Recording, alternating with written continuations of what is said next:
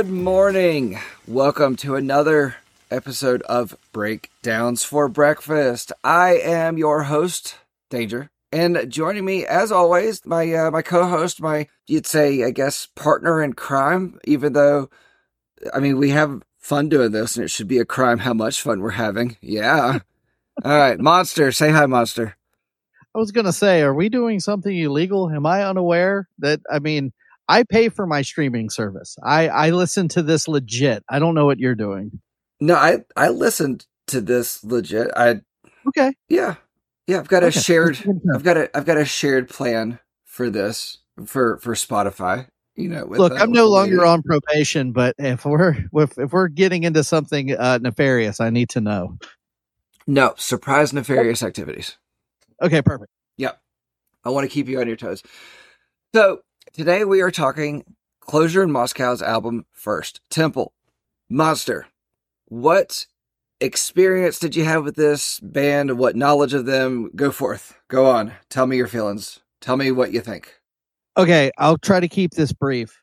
Zero. Okay. I had never even heard of this band before you said you wanted to do this record. Okay. All right. Cool. So for me, this band actually was brought to me by a good friend of mine years ago. And I listened to, I think, this album and the one after it, the EP before it, excuse me.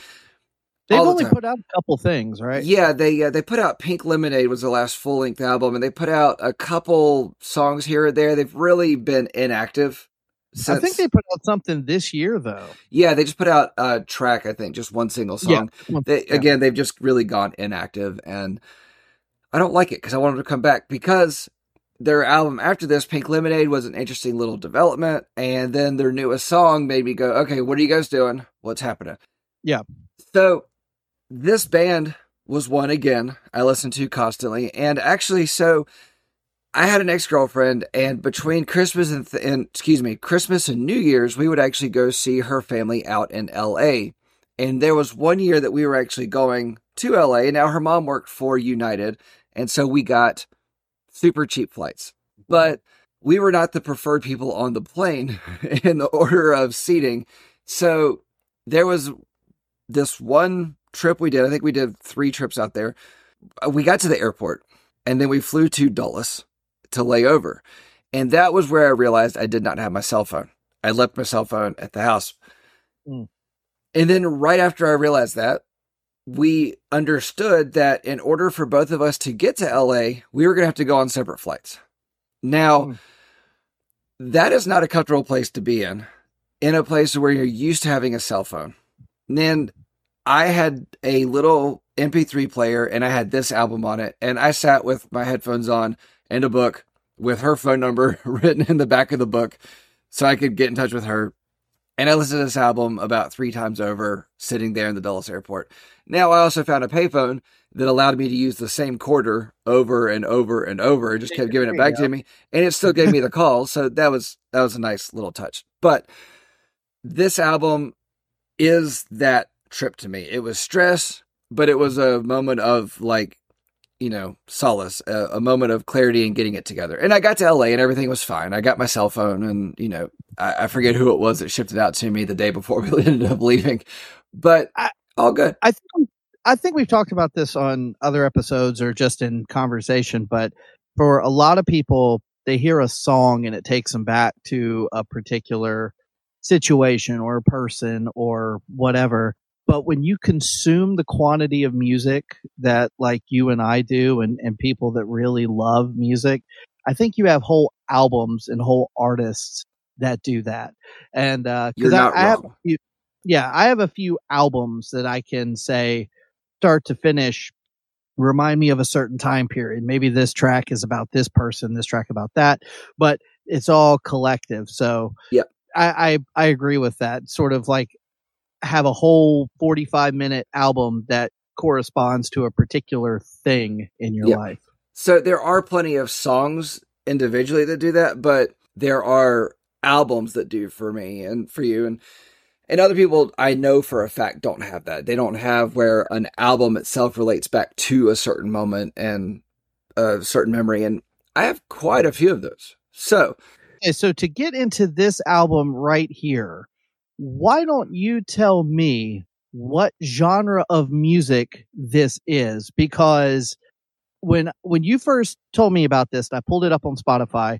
To anybody that doesn't know how Spotify works, the albums come up and then it'll show if there's a podcast about it, whatever. And then it'll show you playlists that the yes. artist is featured on. And every single one of them was emo, emo this, emo that. And I'm like, oh, there's some of that I like, but I'm not a huge fan of that genre as a whole. So I was a little bit, when I hit play though, that's not at all what I heard Right. coming.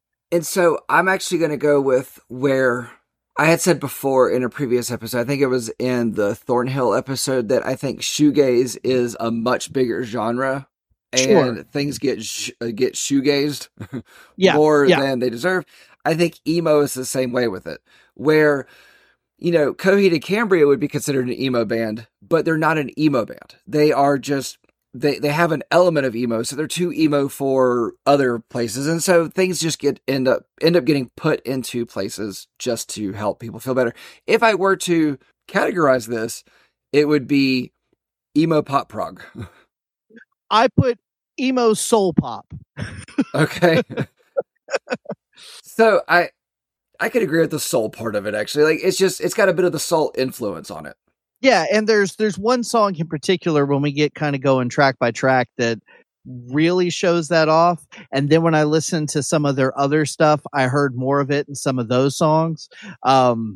It's an element there, but I will say, yeah, you got to have the emo qualifier. Like that's definitely in there, and in large part due to the vocals. I think that go on. that's a big part of the emo tag on a lot of this. So I feel like each member of this band is very talented individually.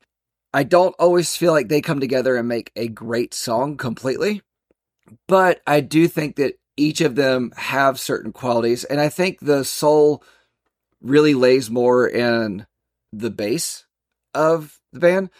I feel like the vocals is more in the emo prog. I feel like guitar is more in the prog world. I feel like there's different parts to all of it. And I feel like the drums are just kind of a mix of everything and just, conform to different songs.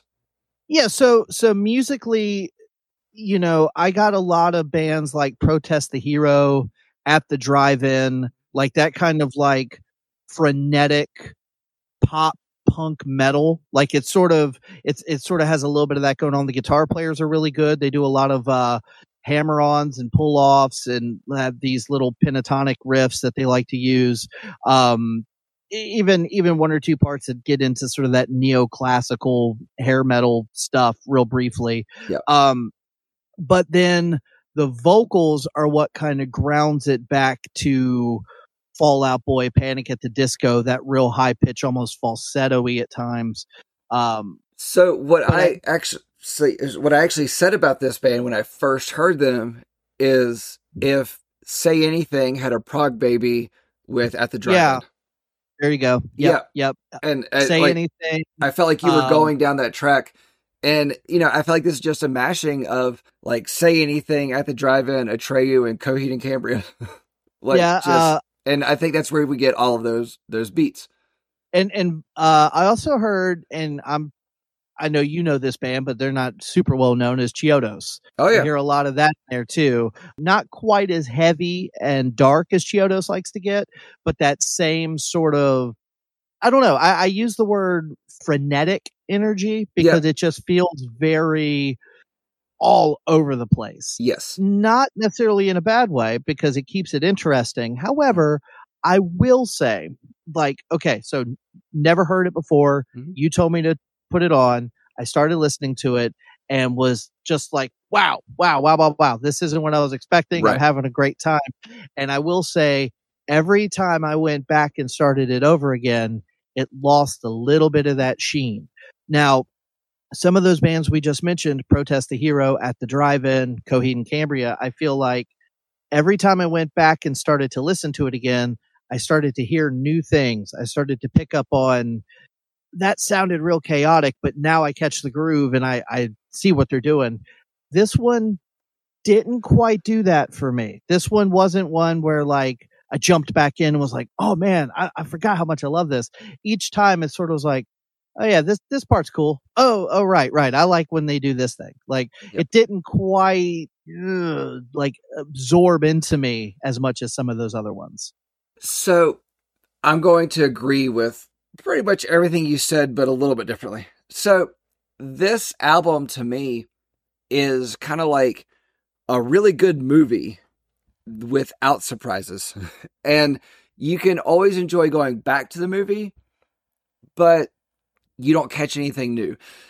You know, I found the one thing that I found new things in this was actually to listen to it through headphones. But what I found was just that things were just happening in different sides, which made it more fun, but no nuances really jumped out at me. You know, there's one or two songs that are better headphone songs than the rest of the album, but overall, you don't really find new things. Now, I don't feel like that takes away from the replayability of the album, but it's not like you go back to it because you're finding new stuff. You just go back to it for, let's be honest, there's just catchy hooks all over this damn thing. There's catchy songs, catchy bits of songs, let's put it that way. That's what I was just getting ready to say, though, is I think it lacks in the hook department, and that's the problem. Really? Because like there's not a chorus that gets stuck in my head. There's not a sing-along part that I really feel like, and to be honest, I think that's kind of why they didn't break out into the mainstream a little bit more. Just from listening to this, knowing when it came out, knowing what was popular at the time, this slots in real nicely with a lot of those kind of bands. There's not the big catchy hook that you have on Fall Out Boy songs, My Chemical Romance songs. Even the vocals are sort of staccato-y, fast-paced, and I'm not saying that there's not stuff in here that's catchy.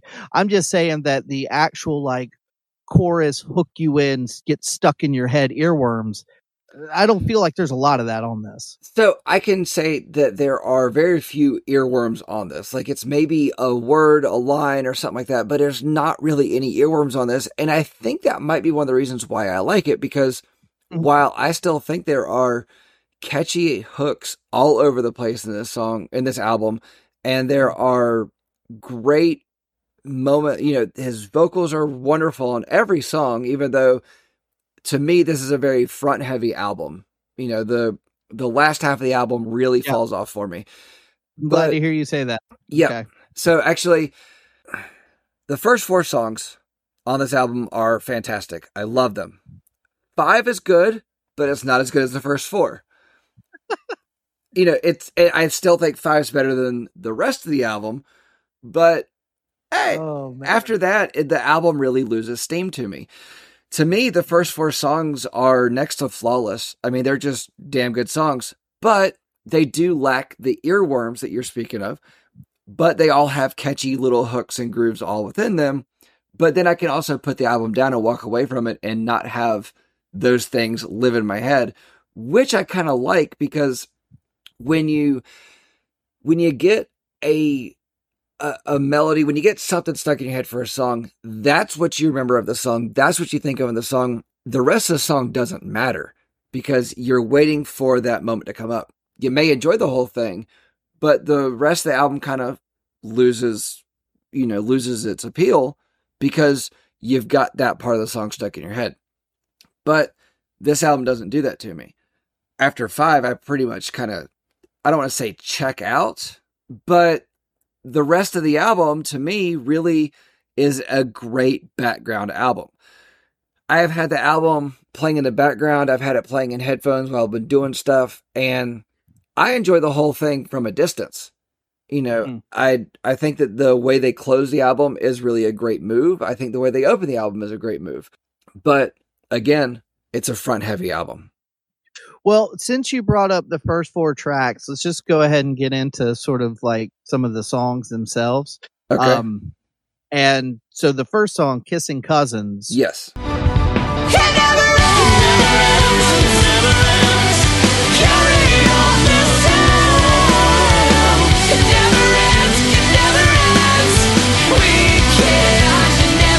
So, like I said, I had never heard this band before. You told me to check out this album. I put it on. Before I hit play, I see they're on all these emo playlists and stuff. So I didn't know what to expect. It was highly impressed. Like the guitar playing is above and beyond most of the other bands around this time that were kind of in this genre. There's a lot going on here, and it sort of took me by surprise. I wasn't expecting it to be that complex and again, that frenetic energy. I liked it. I liked it a lot. And I was very excited to get going into the album. Yeah. So I think it's funny that you're saying that, because you asked me, like, I don't know, 2 or 3 days after we recorded last episode, you're like, hey, do you want to hear what I think about Closure in Moscow? Nope. I'm going to go ahead and guess. And that's pretty much what I thought you were going to say. So, yeah. Okay. All right. So that intro, I love a little like rim shot drum roll, and it does that. From that, it's like every like 4 seconds a new instrument comes in, and then the song explodes. And I tried to find words to put together for it, but the song explodes musically and has a furious flurry of soprano. That's one way to put it. Yeah, but it's like it happens, and it's just, holy shit, what just happened? Yeah. It's great. And then that chorus is really just a smashing of like 90s dance and R&B. Yeah, so that's kind of where I got the soul thing from, but even less the 90s stuff, as much as that second wave of 80s dance, like the Bravery and Killers and Block Party. I feel like that is in there too. Not as much on this song as in some of the others, but I would think that would be a little bit of an influence on these guys too. So the first 2 songs, Kissing Cousins and the next Reindeer Age.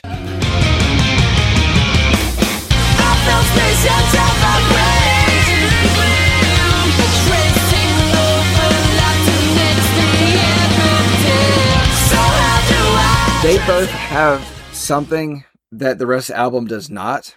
And it's that this song has just these like driving guitar riffs. And it's almost like his soprano plays with the guitar riffs. It's like they never overpower each other in this song. Not once. And then to what you were saying, it does slide into, and the reason why I said 90s is because there was a very different 90s dance thing happening than any other time. And yes, the funk elements definitely do come in, but the funky bass just is all throughout this album. Yeah. And that's where I really feel like they carry that funk element in. And we do get a lot of touches of, really 70s funk, and 70s R&B, when R&B was really, coming into and blooming. And I love it. I don't know that the first 3 songs on this album, I can't get enough of. So yeah. So when track 3 starts, Sweet Heart. Hang on. Let's talk about Reindeer Age real quick, because I thought you just did. No, I just touched on it a little bit, but Reindeer Age. Because I will say, Kissing Cousins and Reindeer Age, I have in my notes that, like, right this second talking to you, I can't tell you exactly what makes those 2 songs different. They sound different when you listen to them, but they incorporate a lot of the same instrumentation styles and stuff. It's not until track 3, Sweetheart, when I feel like they throw something new at you. So Reindeer Age, I really feel like follows Kissing Cousins in a great way, to where it feels like it's one big track, where but it doesn't get tiring. And that's one of the things I do want to say about this band is I feel like they have plenty of prog elements in there, but they don't take forever to get to the point. I mean, the longest song on this album is 4.5 minutes, which is not a really long track. I mean, it's a longer song, but it's not a super long song. Most songs are 3.5 minutes, but none of these songs feel like they take a long time. Yeah, and when you've got a band like this that has that frenetic energy and that really just kind of all over the place spastic, tonality to it, it can become tiresome. But I think the reason that this album doesn't really get to that is due in large part to the vocalist, because there is no screaming, there's no metal vocal, it's all clean vocal. And if there was screaming, I think that would wear you down faster.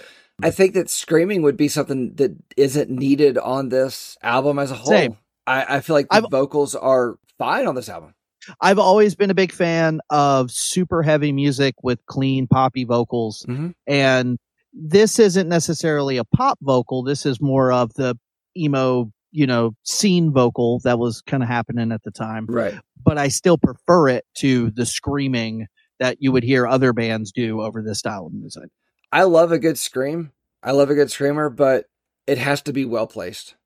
Yeah, it has to fit. And I think that the vocalist in this band is kind of, amongst other things, just another part that makes it, stand out. It's like you said about Coheed, that the vocals aren't a hurdle, they're an asset. And yeah, they're not a bug, they're a feature. Right. Sorry, I just picked the wrong words.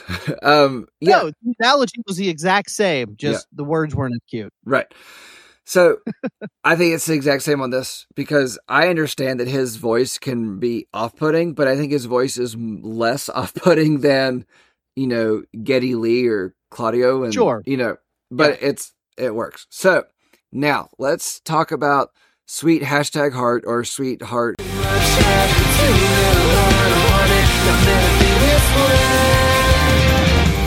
Lover,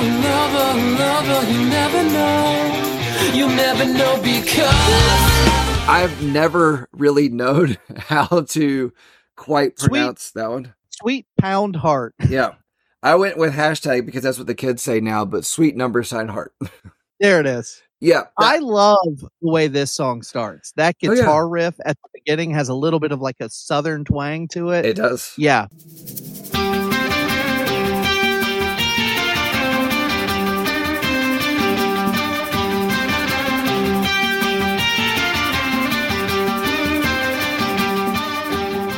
Where do you know where these guys are from? Australia, Melbourne. You and your Australia bands, I tell you. And actually, I never really put it together until I was diving into this one, but I was like, I'm listening to a lot more Australian music now, I guess. I really like the way this one starts. Mm-hmm. I like the guitars on this one. It still feels like the same band. It's congruent with the first two songs, but it has a little different pace to it, and I like this one a lot. So there was actually something about this song that I saw a while back, and I wanted to find it again and put it in here, just because I feel like it's a great descriptor of this, that it cuts like a buzzsaw, not like a jigsaw that's cutting you apart. And because it's like this song, like, kind of comfortably puts you on edge, but also at ease. Like, it's just, it's great. I mean, it's one of the catchiest songs I've ever heard, but I can't tell you a thing about, I cannot repeat any of it to you now. And it does have really strong hooks, but the riffs on it, like, it's just every part of this one, again, the first 3 tracks on this album are great. They're just damn good songs. I don't know. It's hard to like put too much more into it because, like you were saying, they are all over the place. Like, they have so many things. Yeah, it's hard to be like, I like this song because it does this real crazy guitar riff at this part. Yeah, they all do. Right. And that's not a bad thing. It's just that it makes it difficult to like really nail down, and I think having the sound clips in here will help people understand. It's like, yes, all these songs kind of sound the same, but they also all sound very different. And then at the same time still sounding the same. I don't know. It is really hard. And I think that's one of the places where I had trouble, where, when we were texting about getting ready for this, and I was like, I don't feel like I'm ready for it. But then I sat down and looked at my stuff and I'm like, nah, I'm ready for it. But yeah, because it is so all over the place, and it's just really hard to nail down certain things. Yeah. Yes, they'll have a little drum roll. Yes, they'll have a solo yes, his voice will be soaring, but that happens on every song. Right. So it's hard. Now, but I will say this next couple tracks, starting with number 4, Vanguard. Mm-hmm.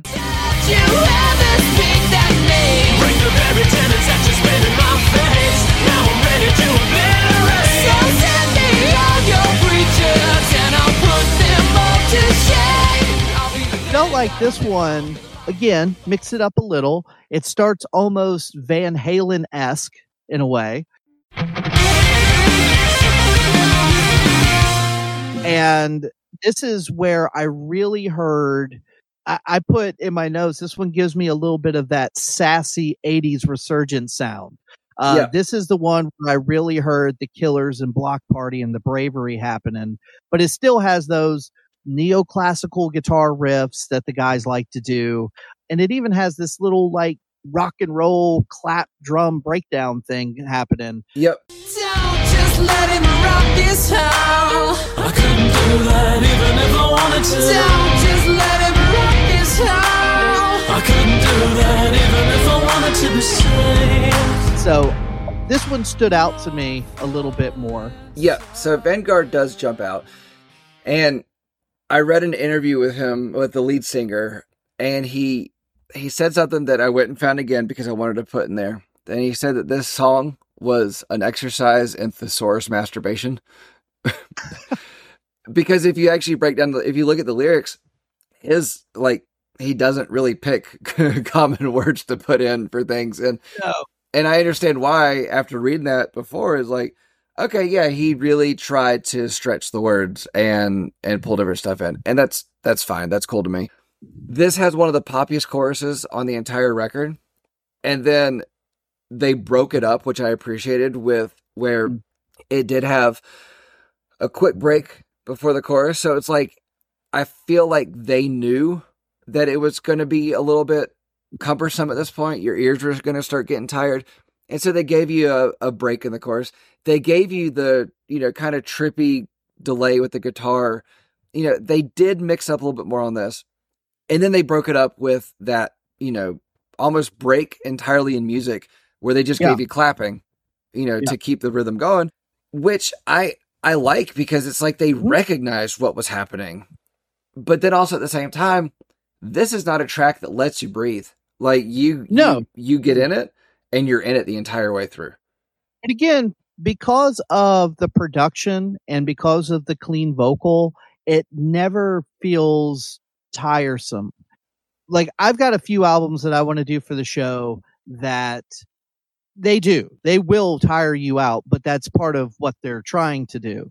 Where this feels like just real upbeat, fun time without that like, it never gets to that point. So let's talk about the production of this album, because the production of this album, I think, is a great and wonderful thing. Most of this album was recorded at one of the guys' parents' barn. I can hear that. And so it's still, the production on it is still very clean. Sure. I love the production on this album. But you also hear that they are in a space where they're enjoying themselves. They're having fun. One of the songs on here, when we get to it, I'll jump into it. It's about a fun night out. So this album was fun to make, and you can hear it in it. And I think that's one of the things that jumped out to me about, and I didn't even know that until digging into this, that's what was going on. Like, I knew that they recorded part of it at one of the guys' parents' barns, but I didn't realize how much they did. And I really think that translates on this. And that's something that actually gets missed from a lot of albums that we listen to is, yeah, it's a really good album. We could talk about the musicality of it and how great they are. But if you're not in a fun space, if you're not having fun making it, then that doesn't translate. And it definitely does on this album. And I think that that's why I like it so much. It does. And I think that, just like we've talked about on the Pulse Ultra episode, just like we've talked about on the Memphis Mayfire episode, just like we talked about on a lot of these episodes, that when there is a genre of music that is popular, You get a lot of other bands that get signed up that have similarities to those bands. I think that's And something that's always happened, though. It has.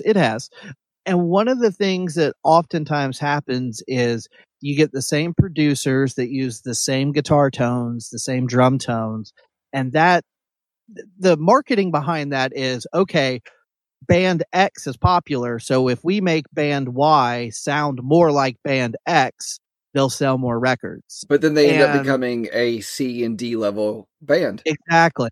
Whereas with these guys, I feel like this doesn't sound exactly like those contemporary bands that we keep bringing up. And a part of that is because of the way it's recorded. Like it doesn't feel like a polished studio album. It feels like they recorded in a barn. They probably recorded almost everything live as a band and then went back and retracked guitars and retracked vocals to clean it up, get everything in tune and everything like that. But I would imagine there was a lot of playing together for the recording. And that's actually exactly what happened is, yes, they did play together and record the album in this guy's parents' barn where they were all together as a band, basically rehearsing and writing this album in real time while recording it, which I think is something that should be done more often.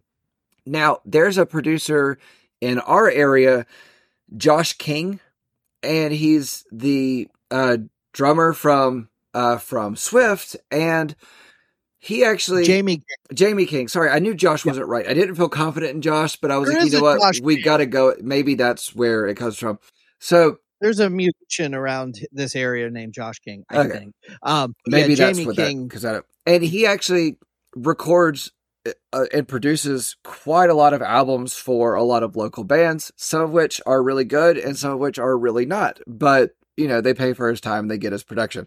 And he actually recorded so many of them in his parents' basement with his dad's tools on the wall, you know. Right. And I think that really comes through in a lot of his work.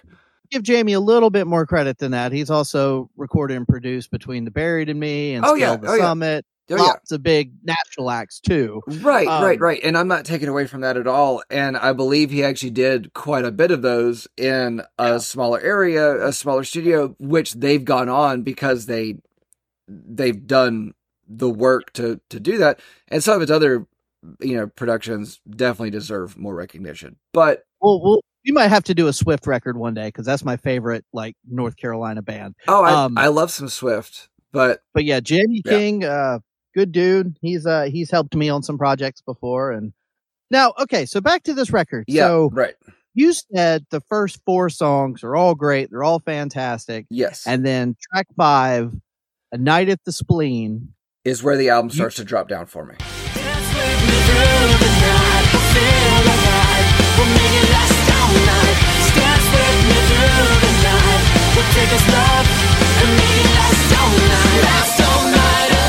I think it's still a good song, and I really like this song, but it's not as good as those first 4. And this is actually the song I was talking about. A Night at the Spleen. There's a bar in Melbourne called The Spleen, and this song was about just a serendipitous kind of night where everything like flowed together, had good people around. The band had a blast out at the Spleen. A Night at the Spleen. Let me correct something you said there. This song is absolutely as good as the first 4. Okay. It is my favorite on the record. This song is a banger. Okay. This is like, I called it sexy emo. It's got like this funky groove to it. It's got this, like I said, there's this fun, almost sexual energy to it that is never repeated anywhere on the album. This is the only song that sounds like this. Now, I brought this up earlier. I've listened to some of their other stuff and I've heard this vibe in some of the other songs. But to me, this song really popped. Like, I was grooving to the first 4 songs, having a good time. And then this one came on. And again, you know, we've talked about all these styles of music that I like.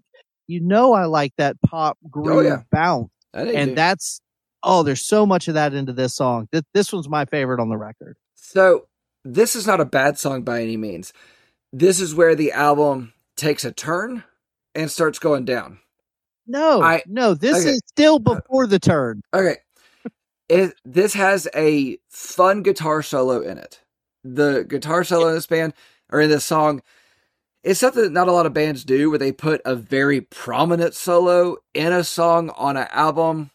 A lot of songs will have, on different albums, will just have like a little, solo part, but this song has a solo that really shines through.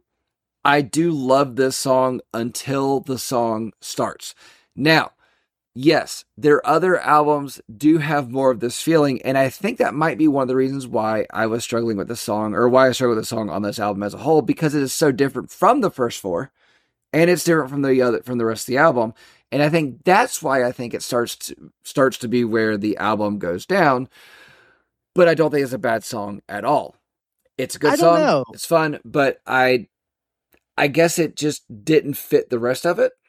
I feel like what this song does is it takes the chaotic guitars and rhythms of the first four songs, slows it down and locks it into a little bit more of a groove. And again, as a musician, kind of like picking out the instrumentation, it feels like the first four songs, just with a different groove behind it. So it didn't feel out of place to me. And yeah, just that groove feel felt really good right here. To your point about the album starting to shift, I agree with you. I just think it starts after A Night at the Spleen. I think that starts with track 6, I'm a Ghost of Twilight. I'm a ghost of twilight, running in a night no day, with one foot treading sweet rapture and one foot in the grave. Okay. I don't hate this song, but this to me feels like a different band. Okay. Yes. So I don't hate this album at all. I don't hate any track on this album. I feel like there's there's probably 2 tracks that they could have left off and it would have been fine. It would have actually improved the album, but I'm a Ghost of Twilight really changes the tempo. It's a more down tempo than the rest of the album, and that's fine. To have a breather track, as we've talked about, a good album has where the band recognizes that, hey, we need to take it down, take it slow. Yeah. And this song does have a dark undertone, really in lyrics only, and it does really slow down that tempo. But the quality or the content of the lyrics, if you go back and you listen to them, if you haven't before, it really does go down. But the chorus is the only part of this song, or this track, the song, that jumps out to me. The rest of the song really kind of doesn't at all. Well, and so again, being a guitar player, I did like the fact that they went a little different direction with the guitar licks and tones on this one. There's even a lap steel guitar in there. I thought I heard that, but I wasn't sure.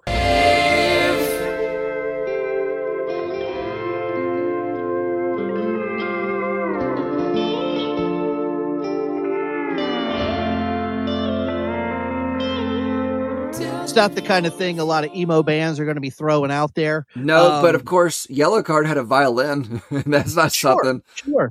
And a lot of bands do that kind of thing. And it's, I don't want to say a gimmick because I like Yellowcard, so I'm not calling that the violinist a gimmick. There's another band I really like called Siamese that have a violinist slash piano slash, auxiliary player almost. Hey, Circus Survive has a cello player. So, yeah, see? If it works, cool. It works. But I feel like this is just the guitar players in this band stretching their muscles, just being like, hey, let's, not only can we do these staccato-y, hammer-on, pull-off kind of riffs, we can also do this real chill, almost twangy country song. I didn't catch country twang, but I can see that. But go on. This one feels very like Western. More Western than country. That's fair. But very twangy, very jangly. The guitar tone has that jangle to it. I like this song. This felt like okay, we need to cool off a little bit. The first 5 songs are all pretty upbeat, so we're going to cool off. Yeah. And if this was the cool off and then it picked back up, I'd be okay. But it goes from cool off to Cool down. ice cold frozen. Yeah. Well, literally, the song is called Permafrost. Right. With a song called Permafrost.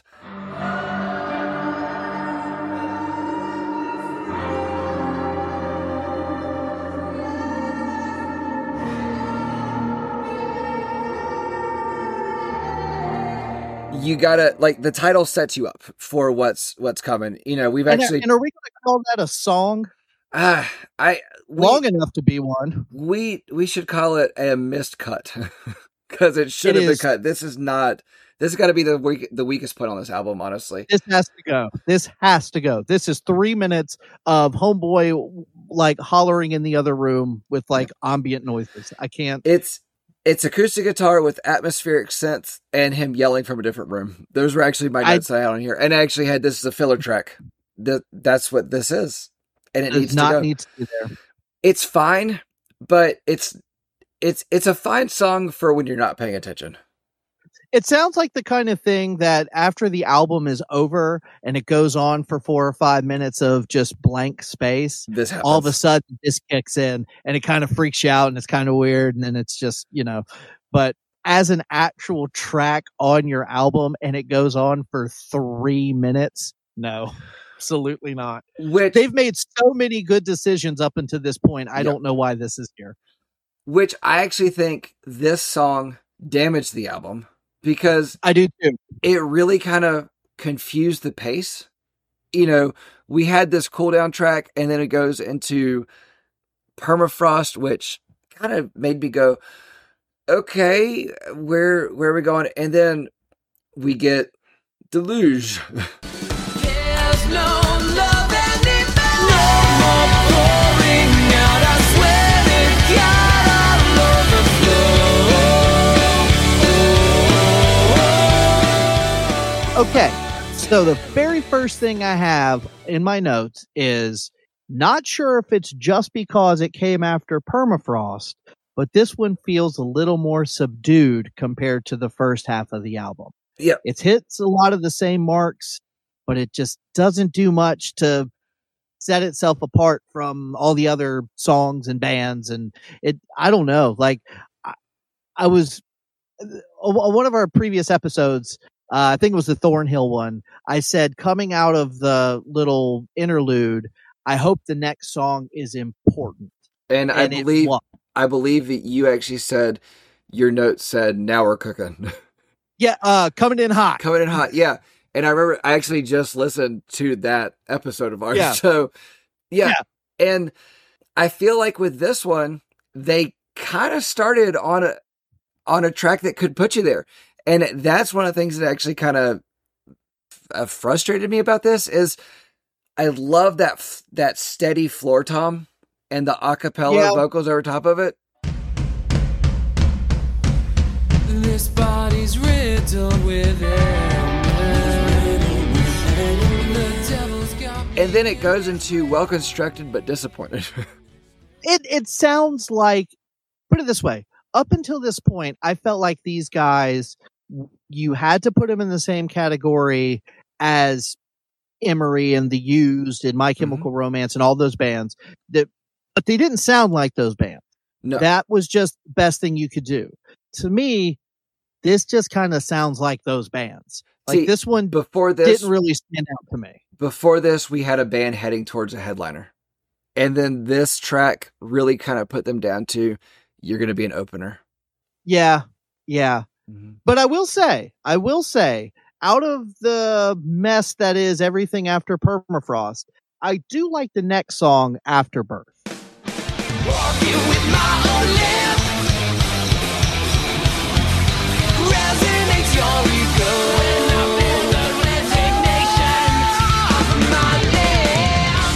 I think that one's pretty good. So can we talk about how actually within our breakdown of these tracks, the titles are actually very appropriate for certain things, because while Afterbirth is a great song. The afterbirth comes after the baby. and it's like we had this like amazing beginning into like a slowdown and then the afterbirth. You not make that sound ever again. That is Nope. We have to put a parental advisory sticker on this episode now because of that noise. Yeah. Ugh. And all right. So this one, let's talk about afterbirth. This one gave me that. This one more than any of the other ones gave me big Protest the Hero vibe, and that I love that band. So I was totally on board with it. It's got a little bit of this attitude and swagger that a lot of the other songs didn't have.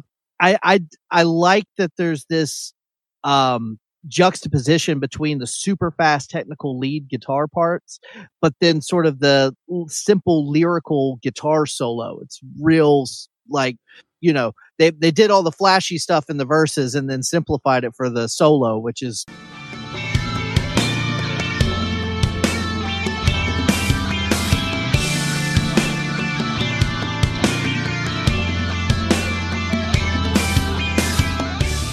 kind of a neat play on it. I liked how you put that. How'd you say it? The vocal guitar. What did you put in there? So okay, so let me clarify something about my guitar terminology. So as a guitar player, I'm not any good. Okay, so you're not bad. You're not bad. I mean, I've heard better, but you're not bad. You know? Sure. I would. So I mean, I'm more of a rhythm player. And I'm good at coming up with riffs. I'm good at grooving, playing like groovy, you know, rock and roll stuff. But anyway, anytime I'm in a band where I'm the only guitar player or just the song calls for some kind of a lead thing, my guitar solos and leads are typically a little more lyrical and melodic. And I approach it almost like a vocal melody. Because, yeah, I can do a little bit of tapping. I can do a little bit of, you know, cool bends and whatever. But I'm not that super technically proficient when it comes to leads and soloing. So I like a guitar solo that is simple, that does get stuck in your head like a vocal melody. And I feel like Afterbirth, for as technical as the guitar players are all over this record, but in the verses of the song, they then kind of slow it down for a more like lyrical style solo. And I thought that was cool. I like that they did that. No, and I think that's interesting because I actually hear a lot of guitar solos in lyrics and vocal melodies. And I actually will kind of hear a vocal melody as a guitar solo, you know, and I didn't know anybody else heard that. I just always have.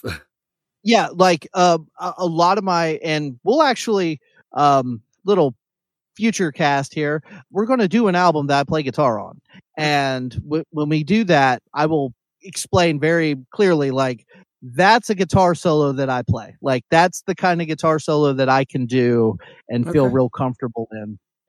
But the guitars on this album in general, but especially on this song, God, just, I love the guitars on this song. So I did say before that the album is very front heavy. Yeah. But this song is a pickup to me. It's like if I were to give you a visual representation of the back half of this, it would look like the New York Stock Exchange. It would just be going up and down because it's like the lows fell pretty low here, but this one shoots up and then it drops back down after this. But this one is where it's almost like they're doing a melodic prog rock here in this. Yeah. And I like it. I like it a lot. And the guitars really jumped out to me on this. It was, you know, jazzy, but not too, and then funky, but not too. And I don't know, it was really well crafted. It's a little jagged, but it's not. And it hurts, but it feels good. And again, and I think that a lot of those emotions that you're feeling comes from the fact that they are all in the same room playing this together. Now, I 100% believe that they did after that was scratch tracks. They got what they needed and then went in and filled in the gaps and tightened it up. But I feel like part of that jaggedness comes from the fact that the drummer didn't go in and lay down the drums. Yep. Followed by the bass player. Right. followed by the guitar players. Like, it feels like they were recording as a group. And that, I mean, you could call it sloppy, but I think that's disrespectful. I don't think it's sloppy, but that's where that sort of just chaotic feel comes from some of the songs. So I tried to put kind of how this song made me feel into a descriptor, and it actually came when I was just watching clips of stuff on my phone. This song feels like I'm about to win some shit on Price is Right. It is a confidence booster kind of song. Yep. Yep. I get that. This song should go on my playlist to get like energy to get prepared for something. You know, if I was going out on dates, it would be on the playlist for it. So, all right. And that's the end of the album, folks. There's no reason to continue. We'll stop there. Nope. It's not the end. It's not the end. So No, it's not. After this comes a fall. I don't know how to pronounce the first word. I don't know either. I knew you were stalling because you didn't know how to say it. Ricabo message? Jeez, that can't be right. I was going to say Arcibo.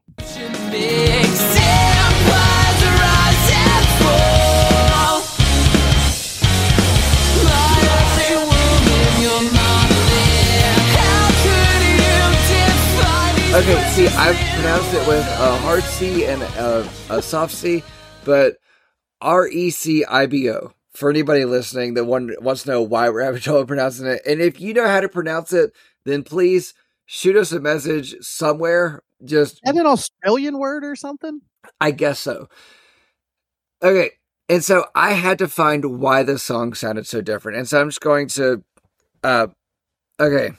what the lead singer said in an interview. The key change at the end of the song simply came about because we wanted to do a Fleetwood Mac version of the chorus instead of retooling the whole song around that idea. We figured we would do it the lazy way, Beyonce Love on Top way. We should have probably gone up another 165 times like she did too. And so that's why this song actually doesn't work. It's because it's a lazy song. This is a great background cooking song, but that's the only place I found where this song actually felt fine because there's too many changes. They tried to go lazy on this one. I feel like this was a filler track on the album where they were like, hey, we need to record an album, but we've got these other songs that we've been working on, and that's where you get the so many changes from, and they just pieced it all together. This song really does not work. No. The only thing that sticks with me is I feel like he keeps saying precious little worms. Yeah. I think he's saying precious little ones, but it sounds like worms. And it does. It does. You're right. And it doesn't work. That's the only part I remember. This song does not work for me at all. No. All right. So let's move on past it to what in some places is listed as a slash hyphenated track, and in some places is listed as two separate tracks. So, couldn't let you love me / had to put it in the soil.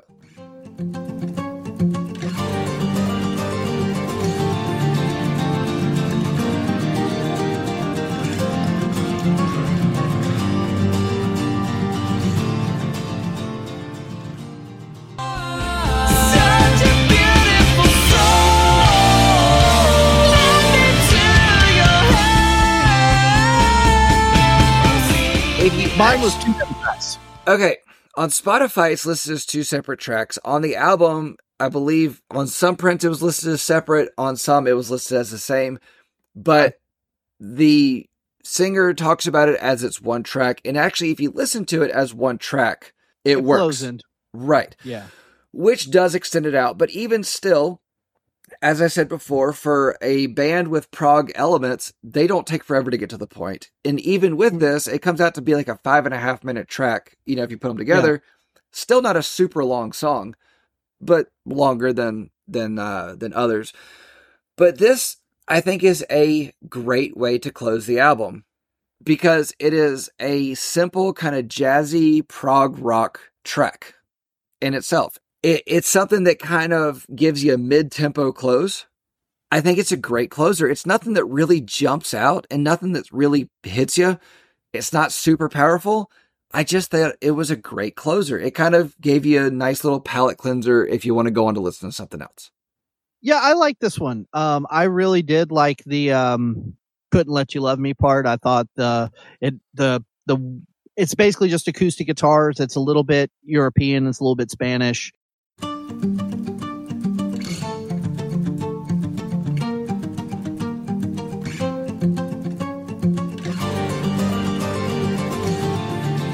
It almost sounds like the start of a Dragon Force song, and I kind of dig that. And then Had to Put It in the Soil. You're exactly right. They flow into each other really nicely. It makes sense that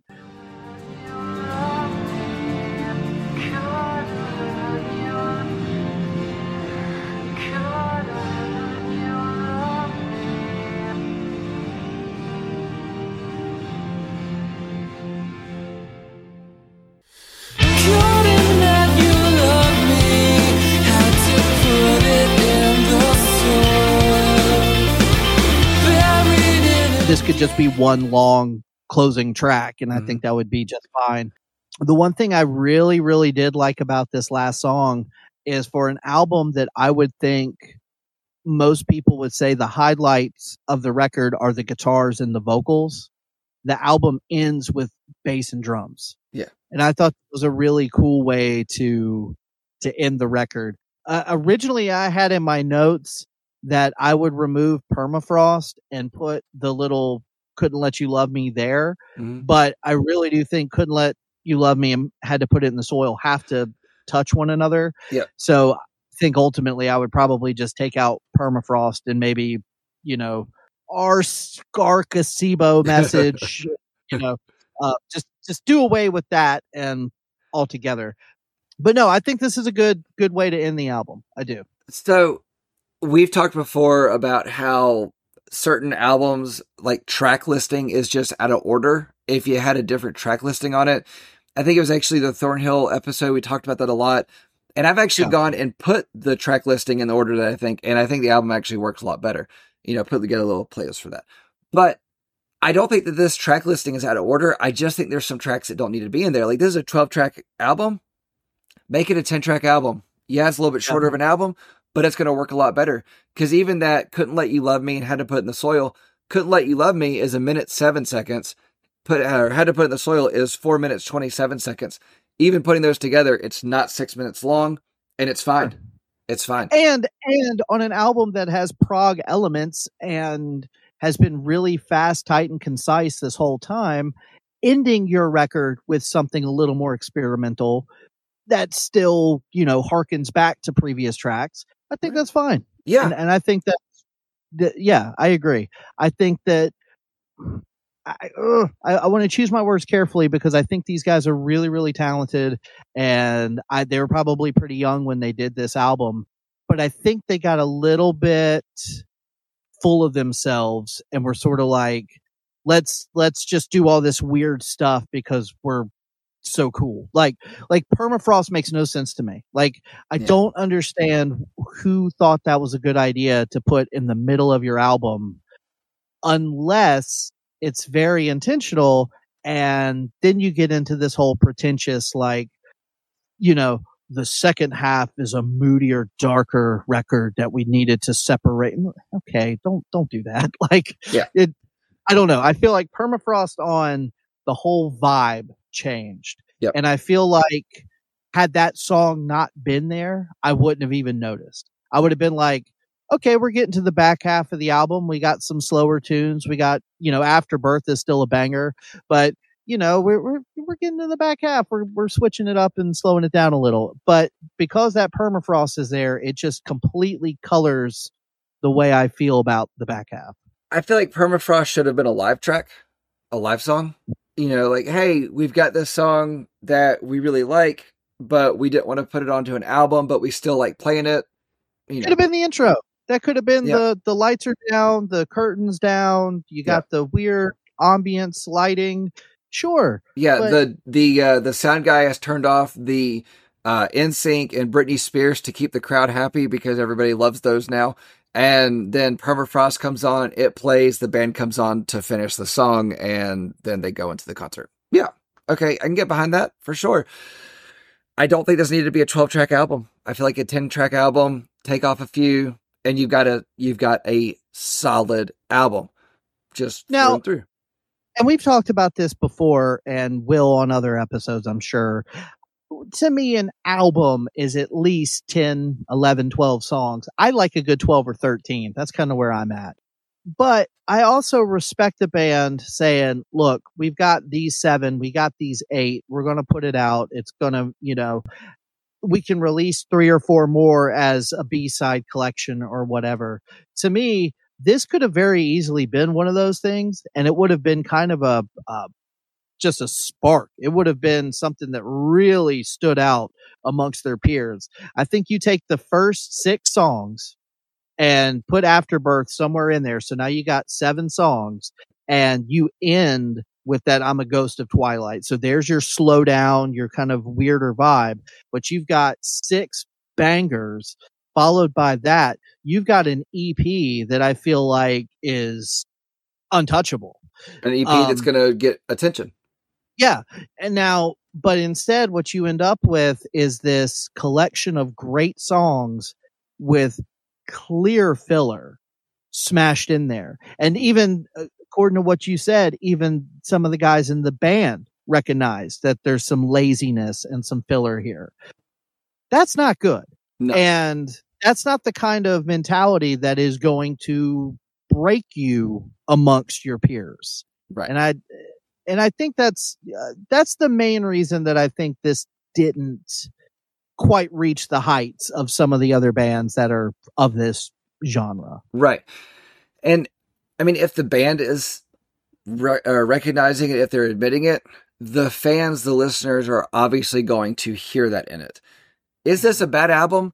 Not by any means. Not at all.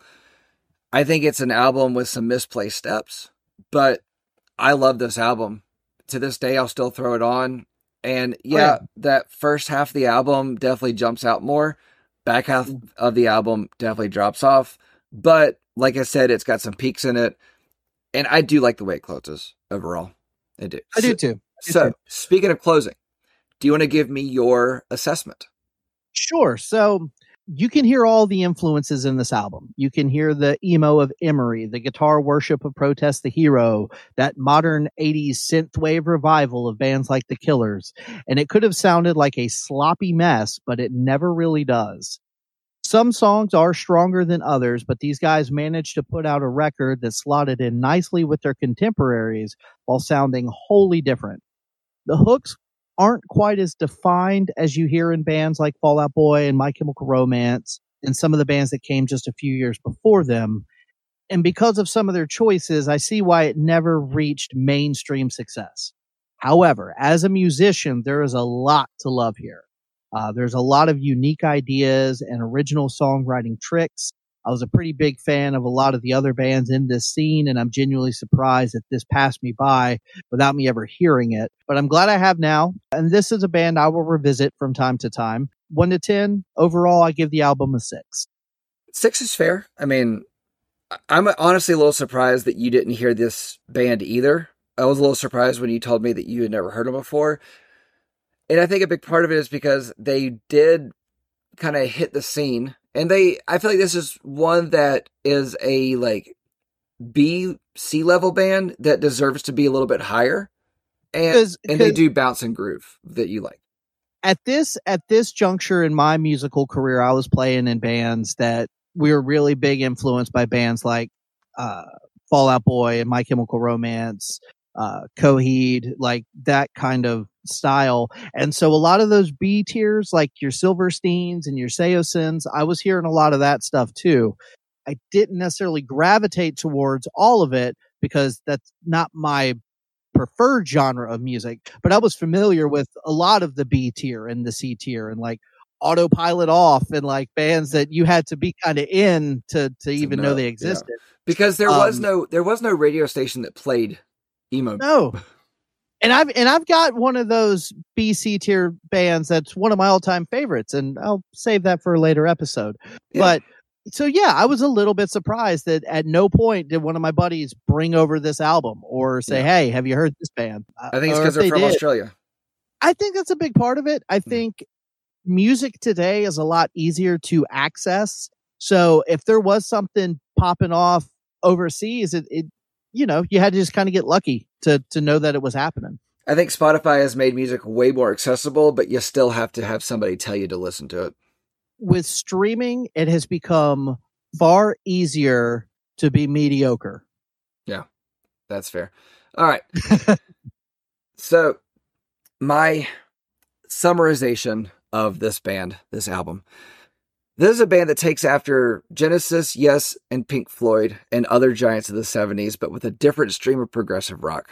Some would say one that originated with the Mars Volta. I'm going to say one that's originated with At the Drive-In. The music is that of complex arrangements, high energy, and at times absolutely insane vocals. First Temple features 12 relatively concise tracks, being a prog rock band without taking forever to get to the point. The tempos and arrangements play well against the quieter sections utilizing acoustic guitar and atmospheric synths. I think I want to be slightly more on board with this album than I actually am, but really the only issue is that not every track works entirely on its own. The tracks that do work extremely well. They blend technical musicianship with a plethora of hooks. This album is generally fun and is accessible, and you aren't mad if the album is accidentally left on repeat. I gave this album a 7. Yeah, that sounds about right. Yeah. You gave me about the same place. Yep. All right. So that puts us at a 6.5 for this album, which puts it above Caroline's Spine. No, excuse me. Puts it right above OK Computer at 6.25 and right below Ongoing Concept, their album Places at 6.75. So can't be any more in the middle of those two albums. So wow. Yep. I'm glad you're keeping track of this because I'm glad. I want to, as this goes on, it'll be funny to see how this all pans out. Yeah. And that's one of the reasons why I want to do it, because it's really interesting to see, like, we take an album and go, okay, this is what we think of it. This is the score we gave it. Does it belong there? Right. Right. Yeah. So like I understood why certain albums fell in certain places, but I feel like this album is better than Ongoing Concept. Honestly, there's a lot of the same beats. Yeah, a lot of the same beats, but between the two of them. Yeah, but I would listen to this album more than I would listen to Places. Yeah, I would have to agree with you on that. Interesting. Yeah. So, all right, what album are we talking about next week?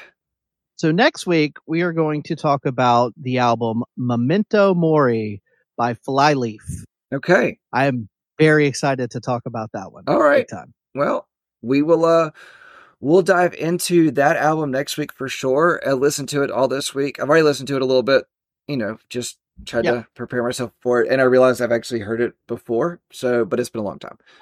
Well, and that was one of the reasons I wanted to do it, because I think so many people have heard their first album because they had a couple of pretty big hits off of it, that I don't know that as many people have heard this one. And so that's kind of why I wanted to talk about it. Yeah. No, all good. All right, cool. Well, thank you for listening to this episode of Breakdowns for Breakfast. If you have a suggestion for an album that you'd like to hear us discuss, please shoot it on over to dangerandSarge@gmail.com, or just go to the internet and make some smoke signals. I don't know. Yeah. So, all right. Thanks for listening. Enjoy your day. Bye. Later.